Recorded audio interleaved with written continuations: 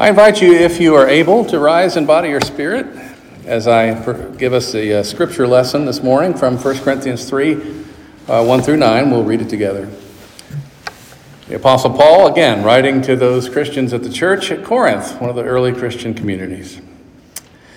And so, brothers and sisters, I could not speak to you as spiritual people, but rather as people of the flesh, as infants in Christ. I fed you with milk, not solid food, for you were not ready for solid food. Even now, you are still not ready, for you are still of the flesh. For as long as there is jealousy and quarreling among you, are you not of the flesh and behaving according to human inclinations? For when one says, I belong to Paul, and another, I belong to Apollos, are you not merely human? What then is Apollos? What is Paul? Servants through whom you came to believe, as the Lord assigned to each. I planted, Apollos watered, but God gave the growth. So neither the one who plants nor the one who waters is anything, but only God who gives the growth. The one who plants and the one who waters have a common purpose, and each will receive wages according to the labor of each, for we are God's servants working together. You are God's field, God's building. Herein is the reading. May God grant us wisdom and courage for interpretation. Amen. Whoever first said you can't teach an old dog new tricks never met our family's toy poodle named Sugar. Actually, we didn't teach her that many tricks. She taught herself. She lived till she was 20 years of age. That's in human years. I guess that's 140 if I got my math right. I was a music major in dog years. And I still miss her, I'll be honest. I don't miss the questioning looks that my 300-pound self would get marching her around the block or taking her to the groomer with those white pom-poms sticking out from under my arm. But whatever poodle sass and pizzazz Sugar had, she made up for in absolute adventure. I like to call her our family stunt poodle. For example, when I would take all three of the dogs fishing in my little bass boat, the other two we had at the time would cower somewhere near my feet and underneath me the faster we went. They would go further and further underneath my legs, but not Sugar. The faster I went, the more she leaned out over the very front tip of the boat, no matter how rough the water was. She was 7 pounds. She was determined to ride it out there. The faster I would go, the farther she would lean forward. Her entire chest was over the front of the boat, nose out there, poodle ears somewhere behind. To break further poodle stereotypes, she would seldom bark. But when she did, it was commanding. And it was a solid octave lower than the other dogs, one of them was twice her size. Her eyes and her ears began to falter as she got a little older in life. In the last year or two of her double-decade reign on earth, she could not see all that well or hear us all that well. And I think she just wanted to make sure that we would not forget when it was time to provide for her most important need, which was, of course, eating, like some of us, we like to eat too. She taught herself a new trick when she was about 18. At age 18, she would walk into the kitchen, grab a very large, heavy stainless steel dog food bowl and carry it in her teeth to the very center of the living room where usually Sheree and I were sitting there with the boys. We were either visiting or watching TV, and she would tilt her head back just as far as that little neck could go and slam that bowl down right in the middle of the floor and stare at us and stomp her feet. Clang! It scared me every single time. And we would roar with laughter, but also start moving. God rest Sugar's sassy little soul. She was an old dog, always learning something new, till the day she left us about 7 years ago. Apparently, advancing in age on paper and maturity or faith, they don't always go hand in hand as well for human beings as it did for Sugar. Did you notice our scripture lesson? The Apostle Paul called these very much full-grown adults at the church at Corinth babies 3 times in the 9 verses that we read. Did you catch that? their factionalism, their jealousy, their quarreling, their desire to appear spiritually superior to one another was being addressed here by Paul. Now, 9 chapters later in the same letter, chapter 12, Apostle Paul is celebrating their differences within the congregation. He's championing their diversity of their gifts and even gives credit to the Holy Spirit for creating the different gifts and abilities and different stages of their journeys together. But here in chapter 3, did you notice he was a little irritable? Just a little bit. You babies in Christ. Wah, I could almost hear him say. He's a little fed up. Now, the difference is between chapter 3, where he's fed up with their differences and their gifts and the way that they're going about expressing them, and 9 chapters later in chapter 12, where he's celebrating their differences of their gifts and all the good things, is that they're trying to one-up one another in chapter 3 and look spiritual. And in chapter 12, they're just sharing what they have. And they're doing it for the common good, not for themselves. And so the motivation there is an excellent reminder, I think, for us as well as we consider today what we're calling stages of faith, maturity, growing. In his letter to the Philippians, another letter Paul wrote, we see Paul's expectation that growth in faith and faithfulness is to be considered an expectation for those who follow the way of Jesus. Now, most of us who've been around a while, you probably have heard these phrases before from the 3rd chapter, the book we call Philippians. You can look it up later, but just listen to these phrases. Have you heard them? If not, let them kind of rush over your ears. He said, not that I've already obtained all this, talking about maturity, but I press on. I move forward in faith toward the goal that lies ahead in Christ Jesus. Let those, he concludes this part of his letter to the Philippians, saying, let those who are mature think on such things, leaving the past behind, straining instead towards what is ahead. Paul's using, seems appropriate on Super Bowl Sunday. I guess there's a sports ball game later. Athletics metaphors for training and discipline in the faith and stretching and pushing forward. Now, all of this sounds well and good, right? I mean, but those of us with an eye towards real world experience know that progress in our faith, in our journey, is not easy, it's not automatic, and it's anything but linear. You know, you start at point A, you do a really good job, you get to point B and C and D, and you keep going. Pretty soon you've got the whole alphabet in there. Good job, Super Christian. That's not quite how it works, is it? Because there are problems in life and challenges in life that we face, sometimes from within ourselves, if we're being honest. Our personalities, our dispositions, our experiences growing up, all those things.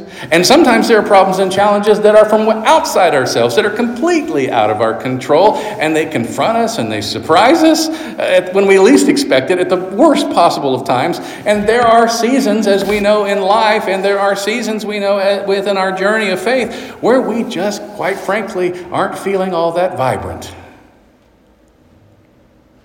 Is it just me? And things like doubt and depression, or boredom, or disinterest, or suspicion, those are very real seasons of our faith journey and of our lives.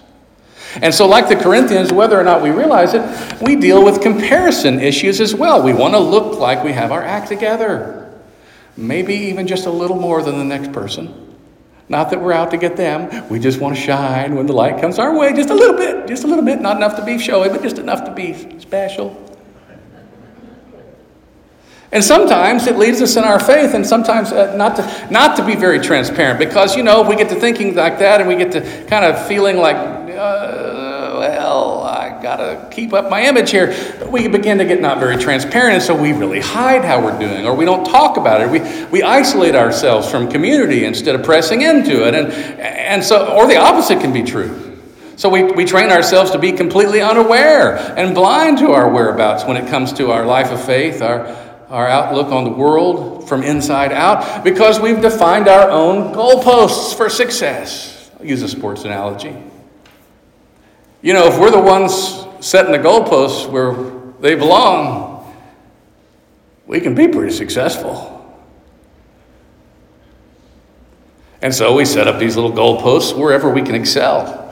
And we make sure we hit them all the time. And there's some of that that's necessary. We should. Positive reinforcement is a wonderful thing. But if we're primarily concerned with pure doctrine or dotting all the theological I's and T's that we already know about, and the thing is just to leave the goalposts where we're most comfortable with that on the journey of faith so that we can always kick the ball between the goalposts, it might start off at a noble intention, but we can lead to spiritual stagnation if we're too caught up in a system we have created for our own spiritual image. The last thing we would ever want to experience is so much as a single moment, let it be an extended season, let alone if it was an extended season, I'm going to use the D word of not dog food. The story about sugar is behind. The D word I'm talking about today that we dread is doubt.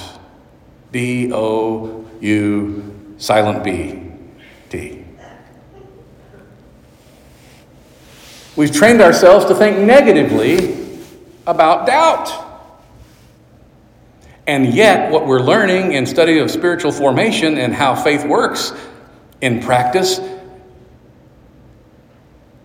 is doubt is actually a helpful part of our journey. The great theologian Paul Tillich said a lot about doubt, but it always sticks with me, that he said that doubt is not the opposite of faith, but rather doubt is one element of faith. I don't want to talk totally positively about doubt, but I think it's more helpful that we know a little bit about this. And so I want to kind of wrestle with something here. Let's try a little group participation. Will you help me? I look like I need your help, don't I? Let's try a little something. Raise your hand if you would love to grow in your faith and spiritual maturity. I would. I'm just being honest. I figured most of us might. If you're here, it's kind of, part of it, hopefully. Now your hands are down. Now, raise your hand if you would love to be plagued by strong feelings of doubt for the next 3 months to 30 years. Okay? Some of you contrarians did. There's a good chance you're in stage 3. Don't worry, I have you pigeonholed too. So what we've discovered is that doubt is actually one of the normal things we experience right before we mature into another stage of faith. But it's how we handle it. It's how we deal with it. It's how we process it. Now, much of what I'm going to share next is not just from my own experience, but from one of the most brilliant books I've read in the past 28 years on spiritual growth and development, and I've read a few. And today, as you came into the sanctuary, hopefully you got this chart. And don't worry, I know, according to which category you are, how you've been feeling about the chart already. Positively or negatively. It's not a nice little neat chart where we all fit in there. I'll talk about that a little bit later. But this is from Brian McLaren's recent book, Faith After Doubt. And in this book, which I highly recommend, McLaren points out that doubt, as it turns out, is a passageway from each stage of faith to the next. And without doubt, he makes a point, there would be no growth. Without doubt, can be no growth there could be growth within our current stage of faith, but we just kind of rinse, wash, repeat, and recycle things typically while we're in a current stage, one of the current stages of faith. But when we hit a wall of doubt, and it is not just a fleeting doubt, but a season of doubt, there's a good chance that we're getting ready to grow. Now, stage theories, even of stages of faith, can easily be abused, okay? Especially by folks who create them and make sure to put themselves at the most advanced stage and judge everyone else as inferior who's beneath them, right? So let's do away with the mental image of kind of climbing a ladder or making a hierarchy out of the stages of faith I'm going to talk about for a minute, and instead realize that as I talk about stages of faith and development, that we are all a work in progress. And sometimes we might feel like we're at one stage, but when things get really tough, we retreat in some areas of our lives. Or when we really get something from a stage that's a little further along, we might surprise ourselves with a really mature response. We're all on a journey. We might be in different places, but I like to think of it instead of a ladder. I think this is a helpful analogy, and Brian McLaren uses it in his book. Have you ever looked at a cross-section of a mature tree trunk? Now, I'm not talking about looking at the bark on the outside, but if you turn it and you look where you can see the inside of that tree trunk, where it's been cut down and ready, for firewood or just damaged, whatever it is removed, they have rings, right, inside the tree. Have you ever noticed that? And so they each represent a different part of those rings to represent a different season. So periods of growth, right, and periods of dormancy. The wider spaces that you see in those little rings represent growing seasons, and the dark thin lines that separate each of the wider sections of growth represent dormant seasons, where the tree was not growing, but it was dormant. And we all have these in life. Now, I made available to you this two-sided chart when you came into worship, and we'll email it out again in Midweek Messenger for those that are worshiping online this week. But you can glance at it. I hope you will. It's two-sided. Whichever side you're on, though, you'll notice the 4 phases of faith, according to Brian McLaren, are across the top in dark blue, moving from left to right. The goal is to be further towards harmony, which is at the far right edge of the page, and simplicity at the far left. And so, you can track down your perceptions of different things at these different stages. These are not, it's not a science, although there's quite a bit of science and study behind it. It's not a pure result, and it's very subjective on some levels, and yet I see these to be true based on the fact that they came from years and years of previous studies and were adapted, I think, into pretty accessible language. Now, I suspect some of you already have questions and hesitations about such a chart, and you might be wondering, how can there only be 4 stages of faith? How do we know this is accurate and isn't just stereotyping everyone unfairly? Excellent questions. As I mentioned, there's quite a bit of study, and this particular study builds on many other studies in McLaren's findings of these compilation of studies. And he actually uses a bit of humor to describe various readers which might fall into these different stages of faith and what you might be thinking when you see a chart like this. So just sit back and enjoy a little bit of humor. He said, I can just imagine someone seeing this chart, and stage 1 folks are asking, shouldn't there be only 2 stages? Right and wrong. I can hear stage 2 readers repeating their most urgent question, how can I quickly get to stage 4 as efficiently as possible? The stage 3 readers, now, it's a little bit more, they're complicated. The ones for whom this book is especially relevant, McLaren says, probably feel more suspicious than anyone else. Aren't you just imposing this human construct on other people to take advantage of them in some way, to assert your power and superiority over them? Isn't every stage-oriented schema ultimately a meta-narrative that is incoherently colonizing? And I imagine that even stage 4 readers are feeling a little impatient. Hey, can't we just drop all this and love people as people with no labels? Right? McLaren believes, as do I, after 28 years of full-time ministry, that many wonderful people and many dedicated Christians who do much good in the world live a more frustrated spiritual journey than they need to because they never plow through and lean into their doubts and get out of the first 2 stages. They never get out of simplicity or complexity. Now, I hope you'll take time not just to notice the 4 stages of faith, but I hope that you will also take time, if you find something there that either lights a fire or that unsettles you, either way, I hope that you'll take time to look into that book. It's an excellent read, and I think it'll provide you a full explanation of maybe some of the things you've experienced, and chances are it may not spell you out to a T. We're all different people, but at the same time, I think you'll find some tools there that might remind you this, and here's the summation of it. No matter where you are, right? I say it at the beginning of every service, on your journey, you're welcome here. And friend, this is your pastoral reminder that God is not done with you, and that you didn't get this far to where you are today to be left high and dry. And I hope you'll listen to this. I want us to focus at New Covenant on fostering a culture of a community where people who are mature can serve in their faith alongside folks who might be quite skeptical or uncertain.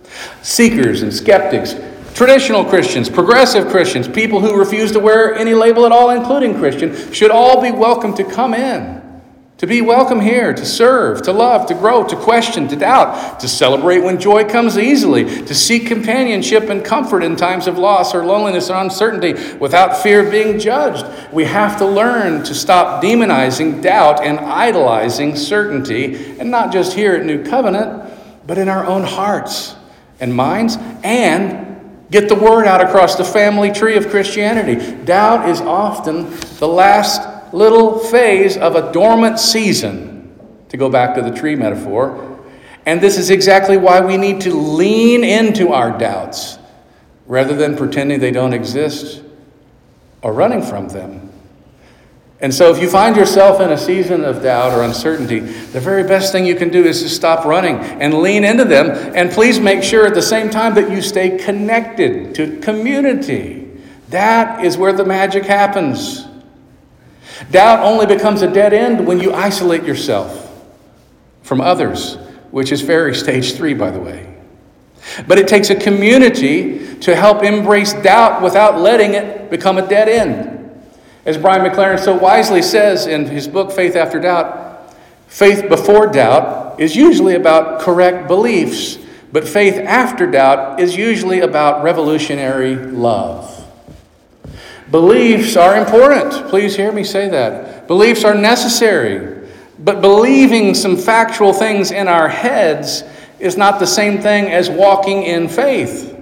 We've often confused the two.